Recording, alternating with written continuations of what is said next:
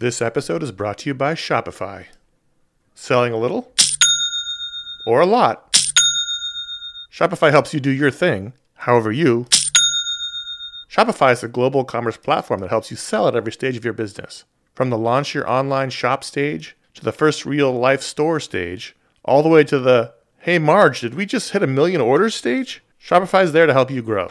Whether you're selling scented soap or offering outdoor outfits, Shopify helps you sell everywhere. From their all-in-one e-commerce platform to their in-person POS system, wherever and whatever you're selling, Shopify's got you covered. Shopify helps you turn browsers into buyers with the internet's best converting checkout, 36% better on average compared to other leading commerce platforms. And sell more with less thanks to Shopify Magic, your AI-powered all-star. Running a growing business means getting the insights you need wherever you are.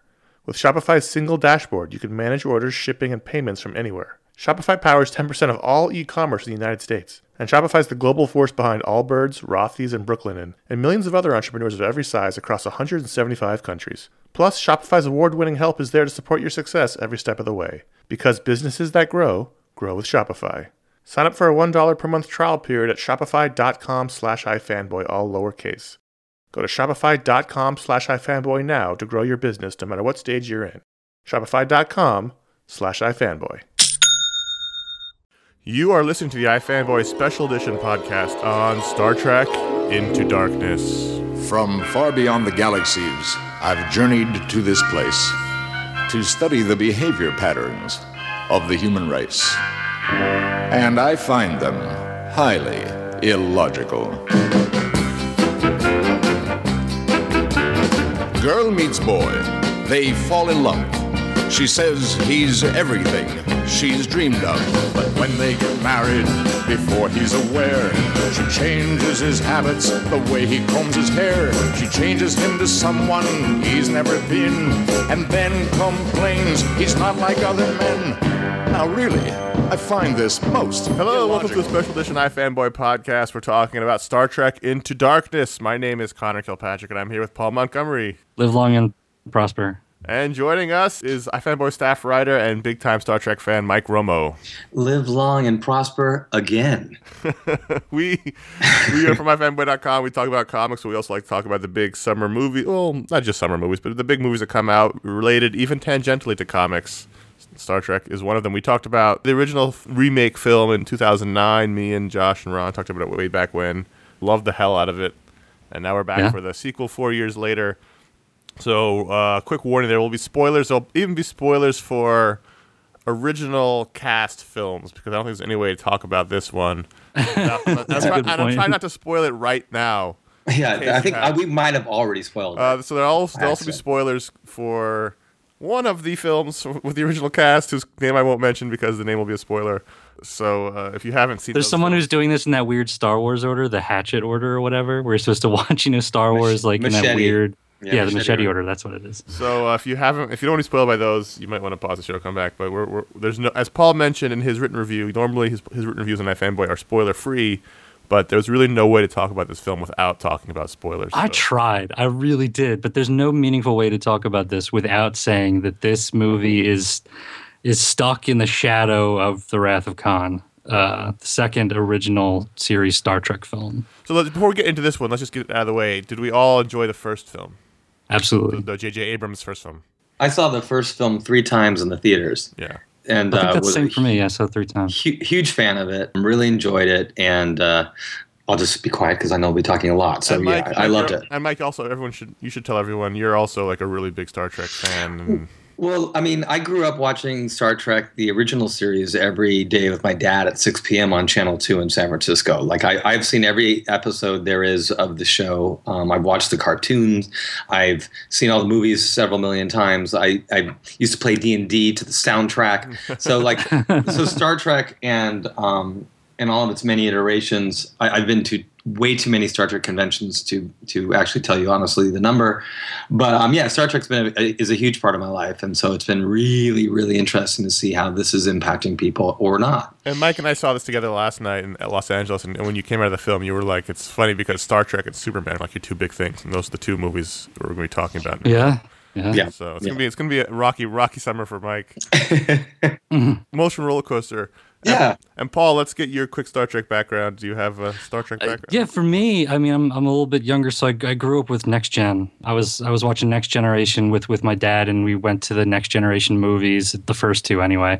I think it got weird after we saw Borg sex together in First Contact, but a little awkward there. But no, and I had all the action figures, I had the bridge set and everything, and so that was my touchstone, was the Next Generation cast, and then I've watched the other stuff, but I've come to really love Star Trek, especially in the movies for the original cast. So the motion picture and Wrath of Khan and everything after. And for me, being in the middle age-wise, I grew up on the films, on the original cast films, and then I would see the reruns of the show on like late night TV, and then Next Generation came along. So I was a bigger fan than I realized. I was sort of explaining this to my girlfriend the other night as we were watching the original film in preparation, that I had a lot of Star Trek stuff in my room as a kid. A lot of toys, I had the life-size Spock poster.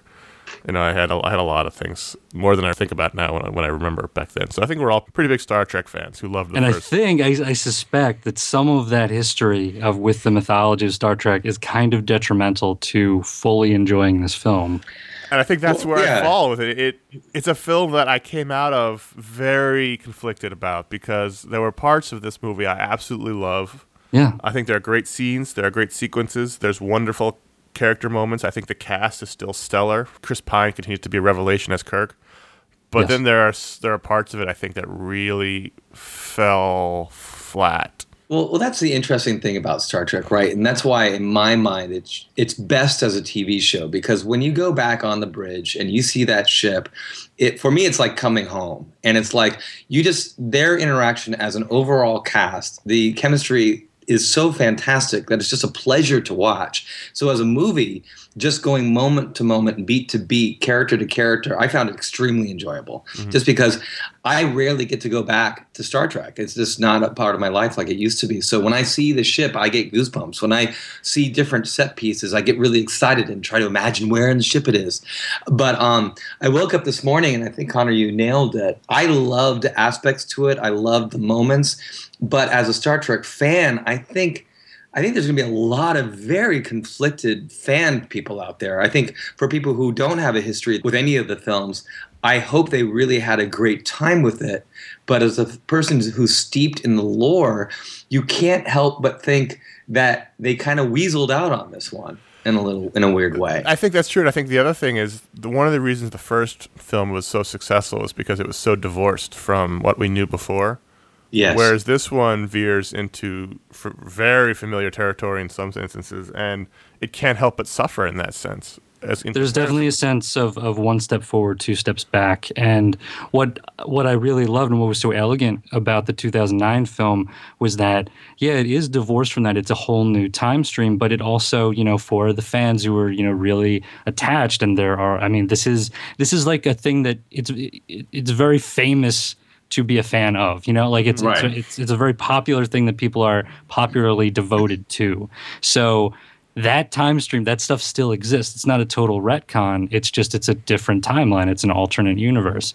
And so you can have your cake and eat it too. And you get both worlds. I think with the I was actually at a convention very recently because it was one of the 25th anniversary of the Next Generation. And it was one of those weird shows where the entire cast came back for Next Generation. So I was like, I had to see that. And the vitriol that the regular Star Trek fans feel for this whole new reboot was visceral. They were like, well, if they were ever going to do a Next Generation reboot, do you think you would possibly be part of it? And the cast was like, you guys are crazy. That'll never happen. Accept it and move on. And I can imagine that the hardcore fans who really have that sort of idealism, because this is a very idealistic film, but it's mostly an action film. Yeah. When they see that, so Star Trek 2 is Star Trek 2 all over again? Yeah. They're going to feel betrayed because there's only going to be 3 films, right? Yeah. And who knows what's going to happen after. If you're going to do this, why literally go back to the well and try to reproduce in a quote unquote mirror universe almost, the opposite characters doing the opposite things? Why try to reproduce these beats that are so iconic for so many thousands of fans? Millions of fans. Millions of fans. It's like beat per beat, line for line. shot for shot, even in some instances. It was when Spock was running down that corridor to get Kirk, I felt that familiar sense of dread, and yet I was irritated that I was feeling that sense of dread. Well, but before we dive deep into that, let's back up for 1 second and just give a quick overview of what the story was. Basically, we're a little further ahead in the timeline. The crew's been together for a while. Kirk is the captain of the Enterprise. He hasn't lost anybody. I love that they're sticking with those uniforms. Yeah, I love it because they're completely not practical at all. But so they get in trouble in the cold open. They violate the Prime Directive, which I loved the cold open sequence. The cold open was fantastic. It was like being right back in the old TV series. It was pulpy, comic booky, and just explosive. Super fun. So they violate the Prime Directive. They get summoned back to Earth. Pike, who is was he? He's a rear admiral. Oh, he's a rear admiral. He busts Kirk and Spock down a rank. So now Pike's back in charge of the Enterprise. But while that's happening, mysterious Sherlock Holmes blows up a bomb in London, and as a terrorist attack on one of the installations of the Federation. And so all hands are on deck for this red alert to go find this terrorist. John Harrison blows up a building. They have to go find him. He's on Kronos, the Klingon homeworld. Right. And then that's basically the impetus for the plot. And then Robocop tells Captain Kirk, you got to go blow up Benedict Cumberbatch. With these special drones. With these special missiles I got. But you got to get in there and make sure that the Klingons don't notice anything. But it'll be okay because this is an uninhabited part of the Klingon homeworld of Kronos. Yeah, and it'll be fine. And then Scotty resigns because he doesn't want to be any part of this thing with missiles. And this is we're explorers. We're not. This isn't military. And that's an interesting commentary there. Yeah, considering they're a warship. Basically. Well, I mean, the Enterprise is supposed, it depends what, iteration is. It's supposed to be the flagship, and they were supposed to be beginning this 5-year mission, right? The framing was cool. Like they thought, oh, this is going to be great. We're going to get more briefing on our 5-year mission, and then it turned completely. But it's not even just that they're going to take this guy into custody. They're going to go kill him. Assassinate him with 72 missiles. Which is a stretch. Right. And then I did like that little nod. Did you guys see the little all the little statues in RoboCop's Peter Weller's office? Yes. And they had the Enterprise from the TV series, the NX-01 or whatever. It's sort of like the Enterprise TV show, the opening, where you get to see like the history of space travel. And that's what it reminded me of, because you're seeing like sort of the history of like NASA probes and satellites. Right. Going up the shuttles, and then it ends with, what's that weird black Enterprise? Exactly. And that was actually echoed in the very, very first Star Trek movie, where they showed all the different Enterprises through history, including the ship. So that was kind of cool. And then, what is that weird black Enterprise?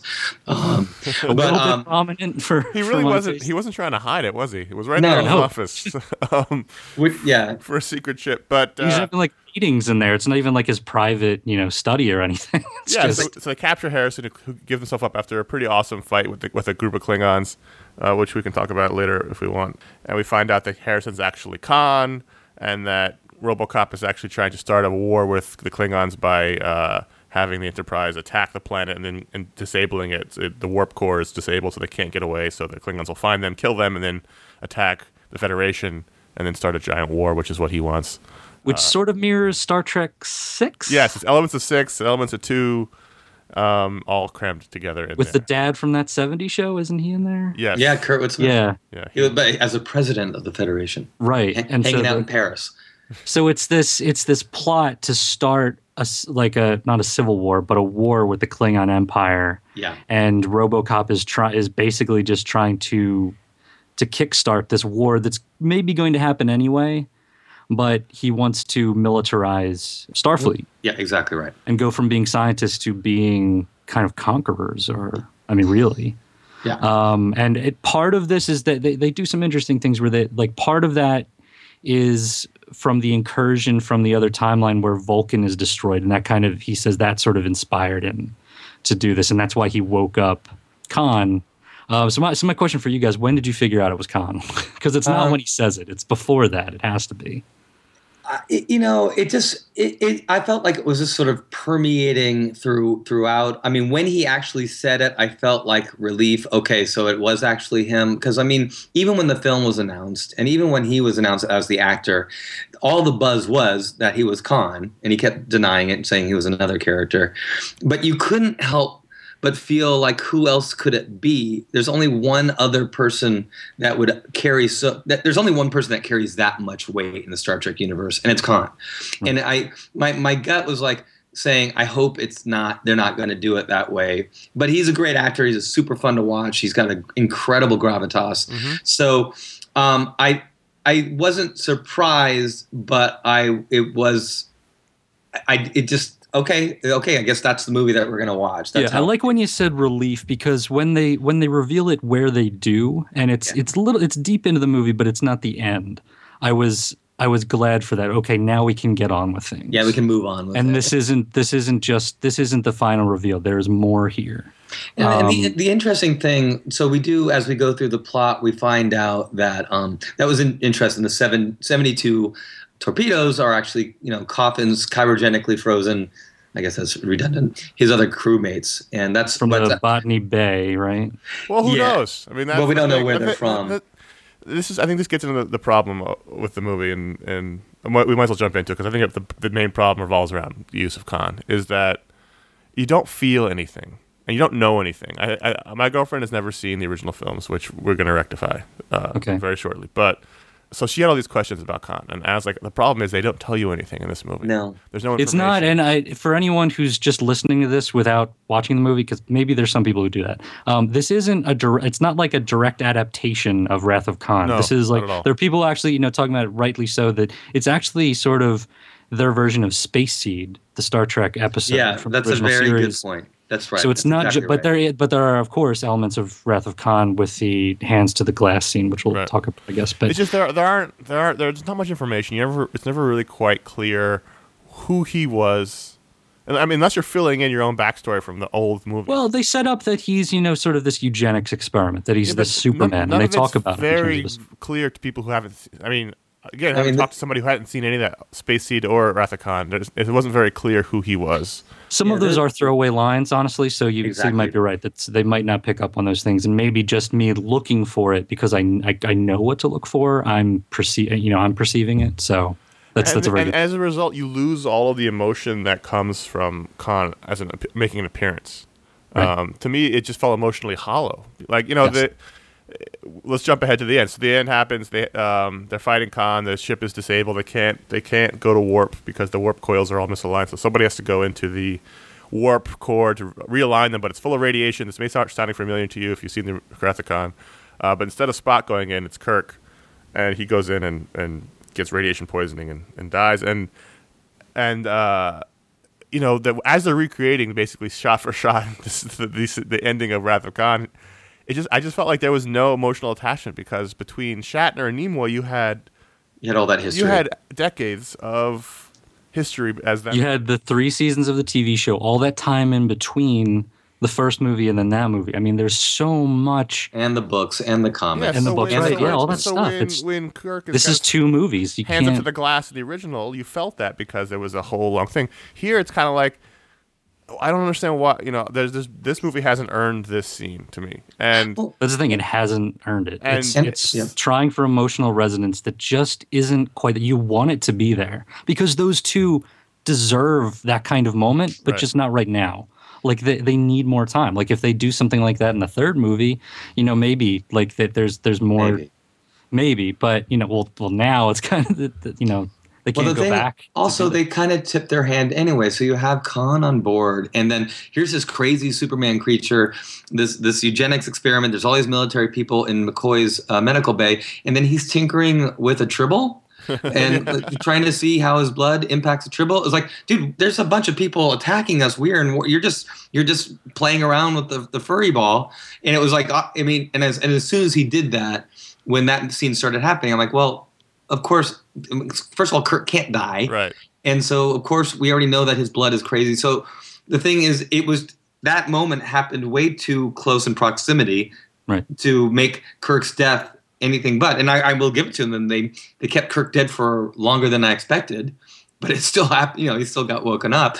But the thing is, that really amazed me was that Spock goes and gets help from Spock. Well, that was the one scene I actually didn't like in the whole movie. Yeah, it's like it didn't serve any purpose in the story. He didn't tell him any information. He didn't reveal anything. He didn't help it anyway. And then he seemed to be very okay with letting the entire bridge crew know that there's another Spock from the future. Yeah, that being said moment, timeline.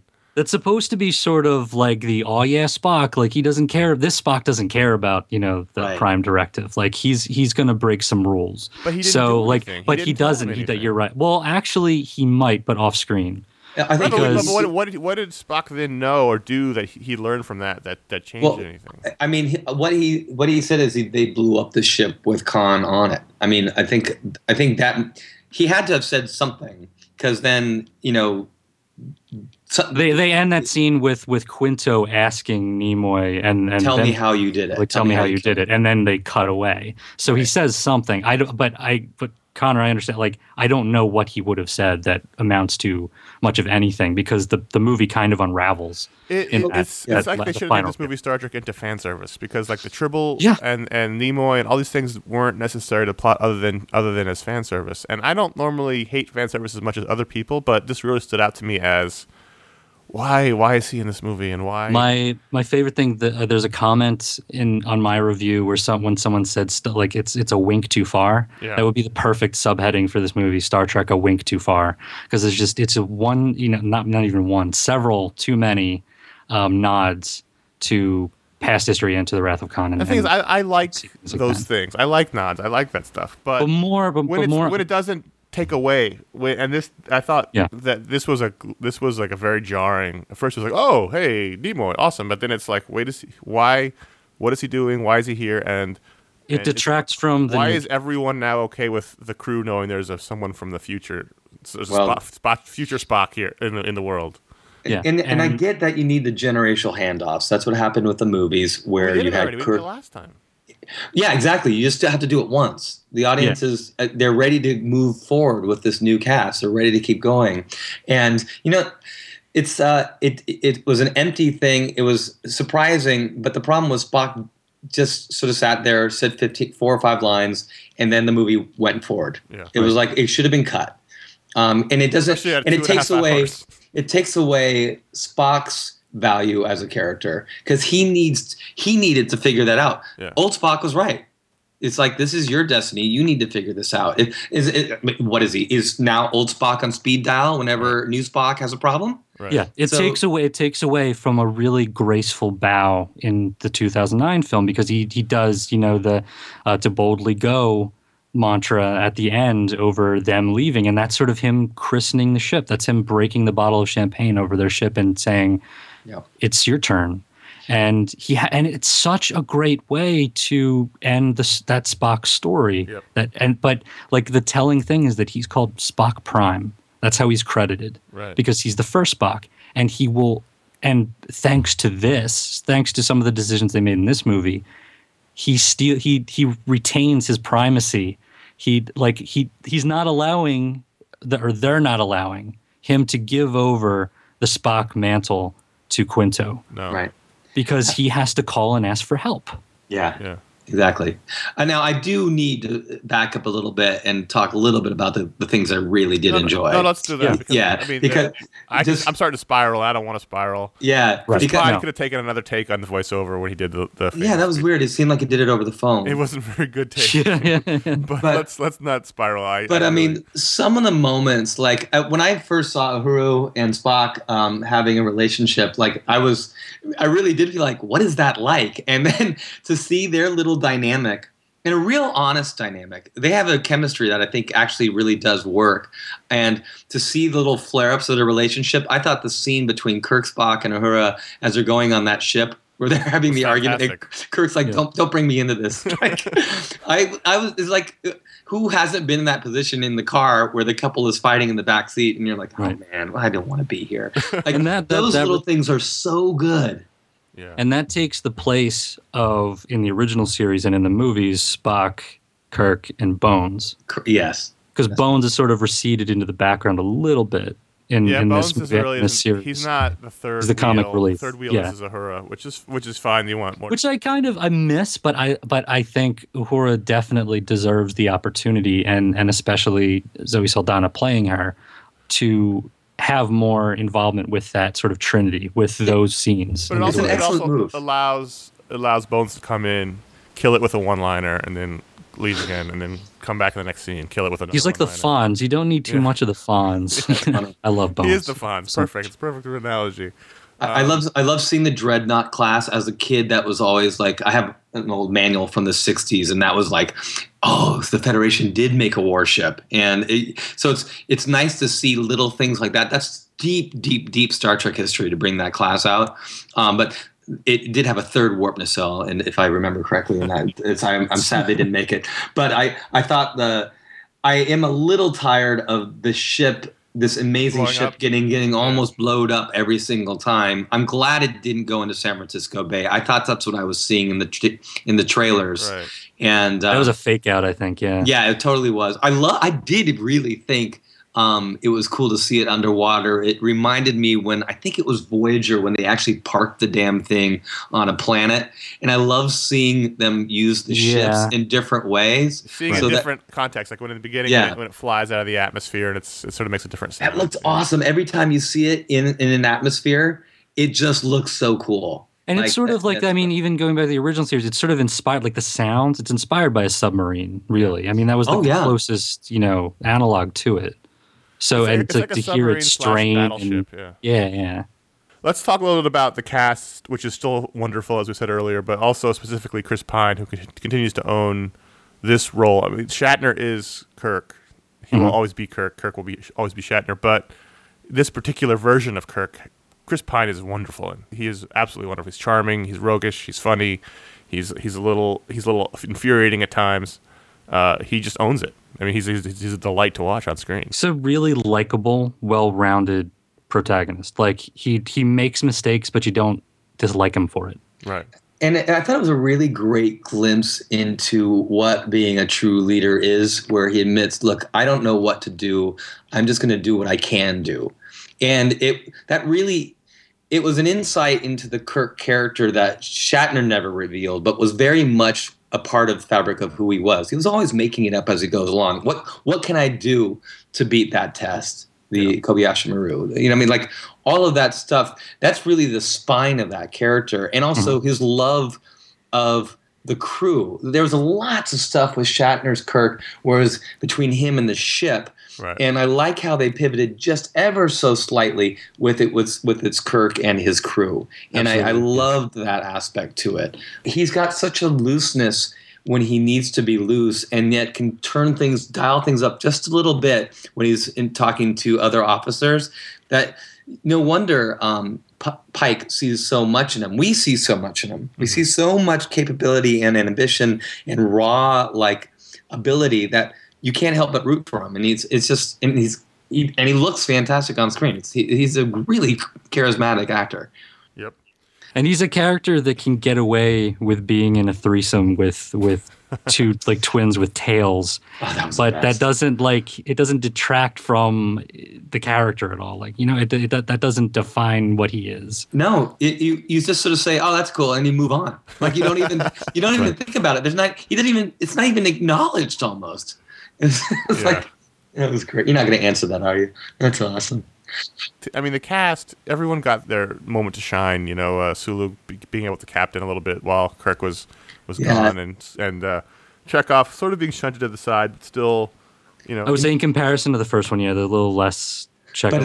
Chekhov's moment in the first one where he saves them with the teleporter, that was a big moment for him. This one, just catching them while they fell, that was kind of that's the hard things with these films, balancing it out. And then when you have such a presence like Cumberbatch, he was wonderful. Who more than holds his own. I have to hand it to the writers and the producers for being able to give everybody as much time as they did. Yeah. Because in the original Wrath of Khan and Kirk are never in the same room. It's all done over Skype, basically. Yeah, that's true. Yeah. So it's an old school submarine film. Yeah. Wrath of Khan, and this is the first time that we see Khan and Kirk together since Space Seed. So that's why it's more Space Seed than anything else. Mm-hmm. But to see Pine and Quinto and them more than hold their own over what has to be a very compelling and very powerful actor of our time right now, I thought was thrilling to watch. Because I think Cumberbatch deserves, we need to give him and Khan a little bit more time, because the character, it's such a good performance. I don't think the failing is at all in Cumberbatch. I think it's just in the concept from the script. Yeah, no, he's great. I mean, he's that wonderful. He's like a great, like he's a different villain. Like it's like if he wasn't saddled with that name, like if he was like some other dude that they woke up from those pods, like they didn't wake up Khan, they woke up somebody else. Yes. They woke up Carl Noonien Singh, like I say in my review. Like it would have been fine. But like, or if he was like a Romulan or something. Well, like, what if he just was John Harrison? Like what? Or if he was just if he was just John Harrison, perfect. So that's my question for the film is. It's just like he's It's if you change the name of the character, does it change the film any? And I don't think it does. It's that ghost of Ricardo Montalban, and just like that. Would the movie have been better if he had a fake chest? No. That, you know what? Khan, that's his real chest. That's his real chest. Was it a real chest? I saw an interview, and that is actually Ricardo Montalban's chest. Well, but the thing is, that's why it's more. That's why it's more spacey than anything else. Because in Wrath of Khan, Khan had been dealing with living in those fierce, remote desert, all of the storms, living, stranded, and had become maniacal in his thirst for revenge. Now we have a much more balanced, calculating Khan, the original Khan from Space Seed, who is in a way far more terrifying. And I thought that's what he was really celebrating. But to your point, honestly, it didn't have to be Khan at all. And I think, and it really, I felt very, it was hard when Spock screamed the name. Yeah. I was like, that's not good. It's like the no in Star Wars 3. I was like, come on, dude, that's not good. And the problem is the people who are writing this and directing this and producing this, they know those moments fall flat. I don't understand. These are people. There's ways to do that. Like if you look at like Rise of the Planet of the Apes, and they have what's his face, Draco Malfoy screaming, "Get your filthy hands off me, you damn dirty ape." Yeah. That worked because it's a little campy. Right. This should never be that. The way they've set this up, the tone is such that you can't get away with it. But again, I think it's all about whether or not it's earned. And I think when Kirk yells Khan in Wrath of Khan, it's completely earned. Everything about the pain he's yelling is real. Whereas, and it's a different moment, too. Whereas here, it's just like, there's all kinds of reasons people to blame for this. I mean, he could have yelled out Robocop. It would have been just. I mean, it didn't feel earned. Also, those uniforms that they wore in the it's called the Vengeance. Is that what the Dreadnought ship? The Dreadnought ship was, whatever it was called. Those were terrible uniforms. I didn't understand them at all. I don't want to, and I don't want to spiral, but Peter Weller was really bad. I thought I didn't mind him. I thought there were some scenes like before his turn, they were like, all right, he's an admiral, whatever, he's a bureaucrat. But then, like, I think especially compared to the rest of this cast and compared to Benedict Cumberbatch, he just had no presence whatsoever. Well, when he said, "Oh shit, all right," when he sits there, when he sort of deflates when he realizes that they know who Khan is. Yeah. Right. I get why they did that, but it really jostled me out. That was not what should have come out of this kind of character's mouth. And I thought it was sort of a cheap way to sort of humanize him in a weird way. I see what you're saying. I wasn't bothered by him. I didn't mind him. You don't like Peter Weller. He's kind of weird. Paul. I don't know. It just felt like a wooden performance to me. I don't know. And then I also had like a very unresponsive audience, like at a very small. We did too, actually. Screening. And so maybe that had something to do with it. And I wasn't getting anything out of him or Carol Marcus. What did you guys think of Zachary Quinto? I thought he wasn't as good this time around as the first time around. I have to agree with you, and I felt like he looked really odd and puffy. I thought he gained some weight, which I was a little distracted by, which I'm not going to knock him for. Yeah, I saw that too. I didn't include it in my review, but it was like it was really distracting though. His face was definitely really distracted by it last time. Yeah, and I felt like, I mean, there were moments that were good, but he felt adrift to me. Even the way he was standing, I just felt like he was distracted by something. That's a really, really difficult role. I mean, even if it was just Spock by himself, he nailed it last time. But yeah, he did. In the shadow, in the shadow of Nimoy, like having to bringing him back, it's just like he's second chair all the time. Like it's unfair. But he got a whole huge, from a character point of view. He was in the chair. He saves the day. Then he has a full on knockdown, drag out fight. Final fight, not Kirk. I mean, he's. But even then. Yeah, I didn't like him as much this time, and I don't know if I can put my finger on it exactly, but or exactly why. I think there were too many distractions in the way of great character moments. There are great character moments in this movie, and I didn't hate it. I'm being very critical, but I was very excited about this movie, and I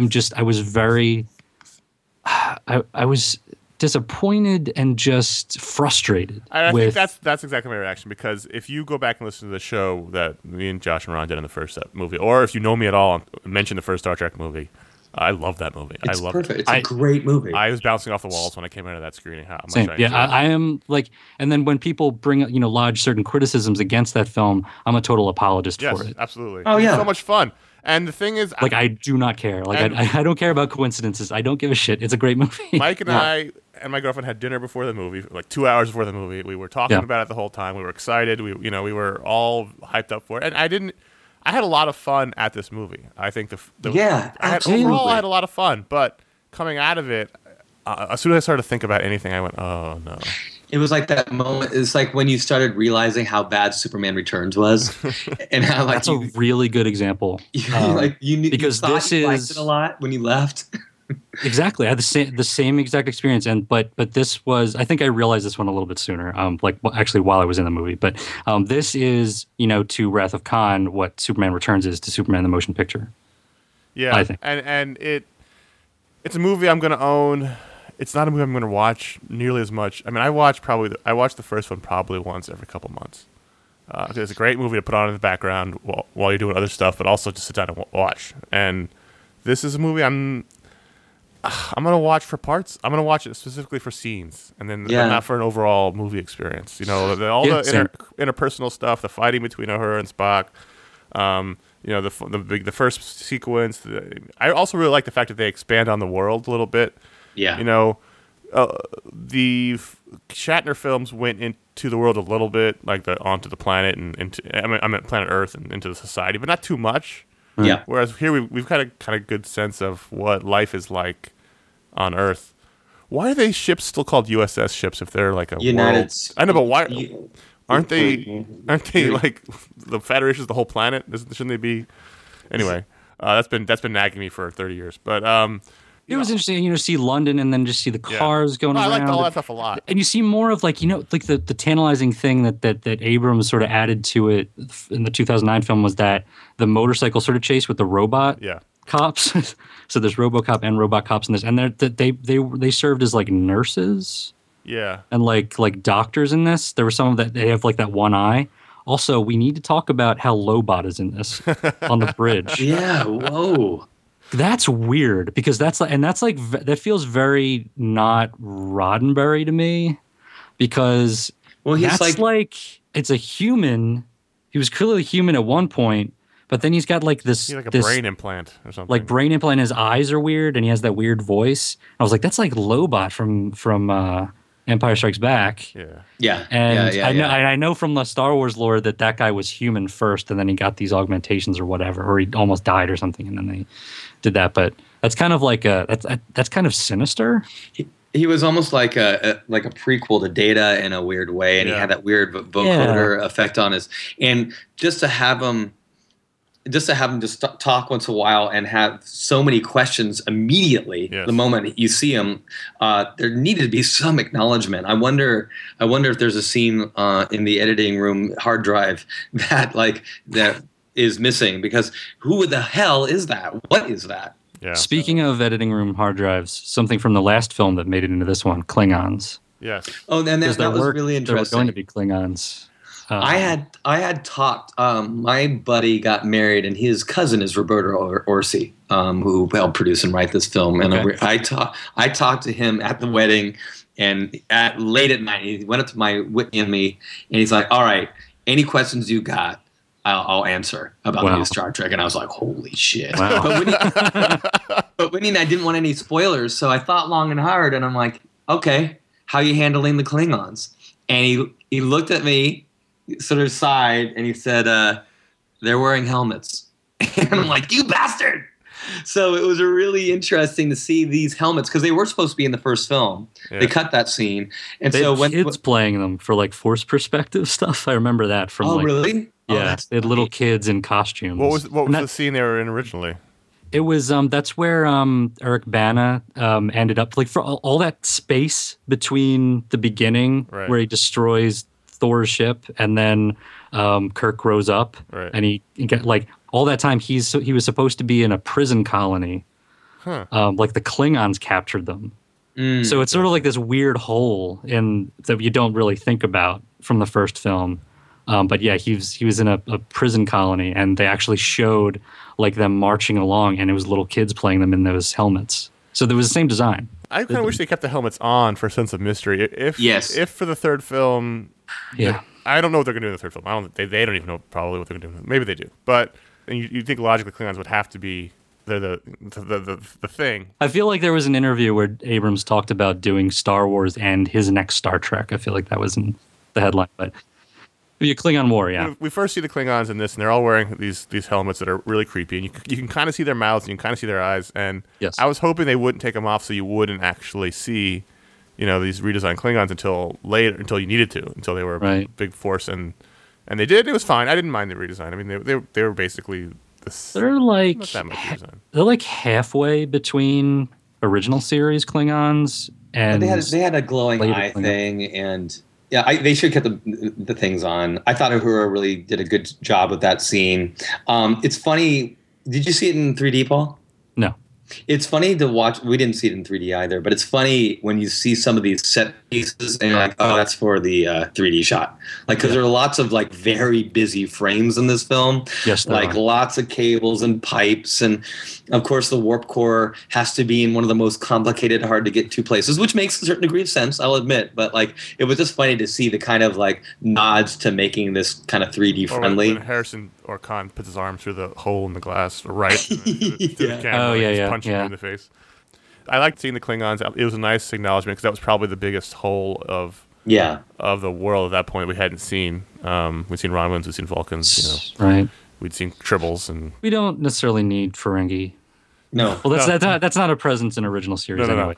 But I liked being back in the world. I liked being back with the characters. Overall, I had a fun time at the movies. It just, as soon as I think about it, it starts to sort of unravel. Well, what frustrates me at the end of the day is I just wish we're back on TV, like on a cable network with 12 episode arcs and just sort of, because it's a world that is fun to come back to. There's way too many stakes and too many expectations when you get one film every 3 or 4 years. It's just, and you've got 2 hours or so, if you're lucky, of Star Trek to enjoy. Yeah. And the problem is there's so many of us out there who grew up with at least seeing it once a week and living this idyllic future, because it's still and that's the wonderful thing. It does really still capture that idealism that humanity can do great things and can explore and reach together, out. Yeah. And we need more of that in our science fiction and just in our normal, we just need more of it. And that's the wonderful thing about Star Trek. And it's like when I see Bones and go, God, I wish I had more Bones scenes. And God, I wish Sulu would, and the Chekhov would have more scenes together. You see all this wonderful sense of like what could be. And yet you're not going to get it. Oh, there's a good example of that. Did you notice, I forget who says it, someone said the mud incident? Yeah, that was awesome. Yeah, that's where they got the ship from the mud incident. And it's right, so it's like this. That's an example of the right way to do it. Like just a little throwaway line. It doesn't detract from anyone that's not relevant for. But yeah, it's like I growing up, there wasn't a time when there wasn't a Star Trek show. Yeah. Like it was the Next Generation and then overlapping stuff with Deep Space Nine and Voyager and then Enterprise, which I didn't watch. But then it feels weird that there's no Star Trek show. Yeah. It's become the new normal now that there isn't one. But I really miss that time. And like you said, there is science fiction on TV, and you can find it in different places. And there was Battlestar Galactica for a while, but it's different. That's not that Roddenberry vision, which often gets in the way of creativity in a way. A lot of the writers talk about that Gene wouldn't have gone for that, and some of the producers afterwards said we got to maintain Gene's legacy that humanity is like perfect and there's no infighting, and that gets in the way of drama. But it was great to see here a great mixed cast, and like looking at the bridge, and to see people of all different nationalities. Even the one crazy lady with the gold skin, it's like, whoa. Right, yeah.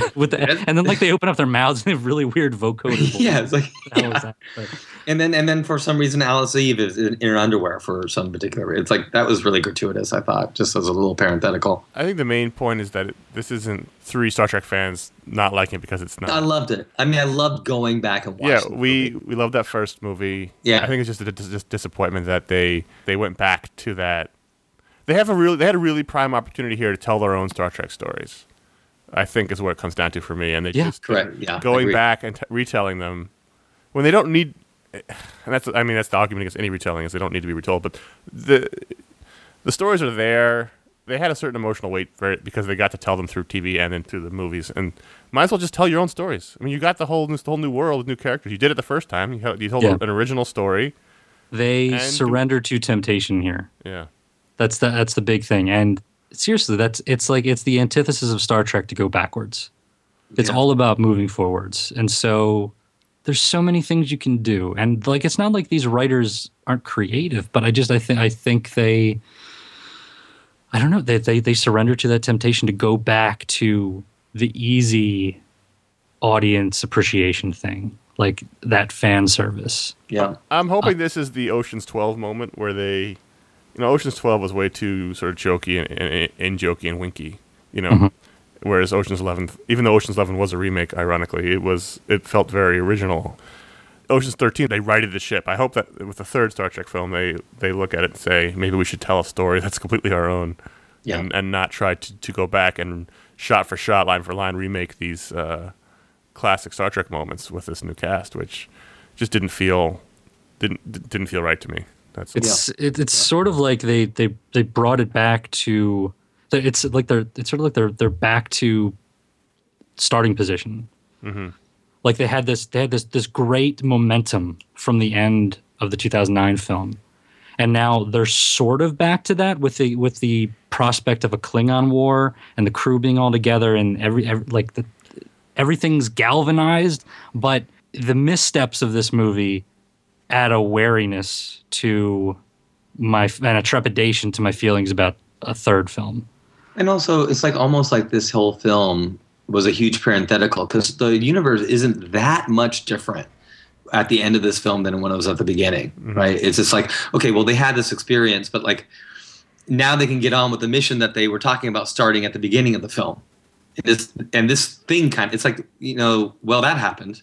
And I'm not sure what they learned and where they go forward with now, just in terms of even the ship it's not 1701A or anything like that. It just got rechristened, and it's like, okay, well, that thing that we were going to do last year, now we can do it. We just got a little bit of a delay. So it was that weird thing where, what did we learn from it? And I'm not sure yet. Maybe I know I'm going to have to see it again, but I'm curious to see if there are any repercussions just in terms of the characters as we move forward in the next film. But for me, it just was like, okay, well, that was an interesting diversion, but can we get back to exploring? Yeah. I'll still look forward to a third one because I love this cast. I love the characters. I love the world. So I'll want to go back to it for sure. I'll be a little bit trepidatious when they announce that who the next villain is, if it's right. Yeah. if it's Chang, if it's from if they're if there's any familiar elements, I'm going to get really worried. Yeah, I'm excited for a third one, but it just it doesn't feel like going into this. It was like, this is a sure bet. Yeah. Absolutely. Like, all the elements are in place. 2009 was great. They've got all these new additions that, oh man, they're making great choices. So, but now it's going to be like, okay, my expectations are tempered. Yeah, when the film started, I cracked my knuckles. I'm like, okay, show me what you got. Yep. Yeah. Like, this is your opportunity, Kurtzman, Orsi, Abrams, Damon Lindelof. It's like, this is your time to really make your Star Trek. And make our Star Trek, and make the millennials' Star Trek happen. Mm-hmm. This is it. This is the touchstone. And I guess it quote unquote opened soft with only quote unquote only 16.5 million yesterday, which is, we're taping on a Friday and opening day. But I hope it doesn't dissuade from them from really owning the idea and understanding that this is their time to make a true moment of legacy with these films, with the next one, because they had the opportunity and then they phoned Spock. And so, you know what I mean? And just like, no, Stop asking no for more. Stop asking for permission. Yeah, you had that's our exactly permission. right. You had That's our it. permission. Go. Wonderful Go way boldly. to put it. Yeah, go boldly. So So there I you think go. overall, it's a very complicated film that we had a very complicated reaction to. Do you want to do numbers? Do you want to do stars? I think your 3-star rating is pretty accurate. Ooh, just like not even a 3.5? No, I think 3 is pretty accurate. 3 is 3 and 3.5s are tough. Is that like I had the same Listen, thing with Iron Man? I was back and forth. If you go by the Netflix rating system, which is what I use, it's 3 as I liked it. Yeah, And I liked it. I had fun. I didn't love it for the reason. I didn't hate it. I didn't not like it. I liked it. I didn't really like it, and I didn't love it. I liked it. Yeah. Yeah. And I had gone into this not wanting to have any expectations, but as soon as the lights went down, I realized that I had a million. And that I really wanted to be taken away and see something new, and I can see where that 3 stars comes from, because I wanted new, and you got old. I just could not believe that I got old. Like it was such a surprise. I think from being next to the theater, I think we were both fully on board until they hit the first wall, which was Khan, and then they hit the second wall, which was Nimoy, and then they hit the third wall, which was recreating the scene. It's like, whoa, no, Yeah, I think that cold open, we were psyched. You were bouncing in your seat, and it was. I was into it. We were into it, and then they started hitting these walls. Actually, I'd call the first one a speed bump. We speed bumped it, and we slowed down a bit, and then we hit a wall, and then we sort of spun out. But there was a spike strip, and it's just there was fun elements in there, and I would. It was just I'm frustrated more than anything because of my love for that first one so much. Right. Yeah. What can you do? Go to ifanboy.com and you can read Paul's written review of the film. It's full of spoilers, like this review was, because it was really. You're right. Once I saw the film, I was like, Paul's right. He couldn't write that review without talking about the spoilers. I tried. I really did. It was like, go nope. read that, and we will be back in about a month for Man of Steel, for which we saw the trailer before Star Wars, and it looked fantastic. Star Trek, and it looked fantastic on the big screen. It's there is no bigger moment. We are. I think the three of us are. There's few people who are more excited about this than we are, and more terrified. And more terrified. Yeah, same. Like, oh man. So so we'll be back for that in about a month. Until then, I'm Connor. I'm Paul. I'm Mike. Now is the time to journey home, to tell of what I've learned. My people, I believe, have every right to be concerned. For in spite of computers and advanced psychology, behavior patterns are still a mystery.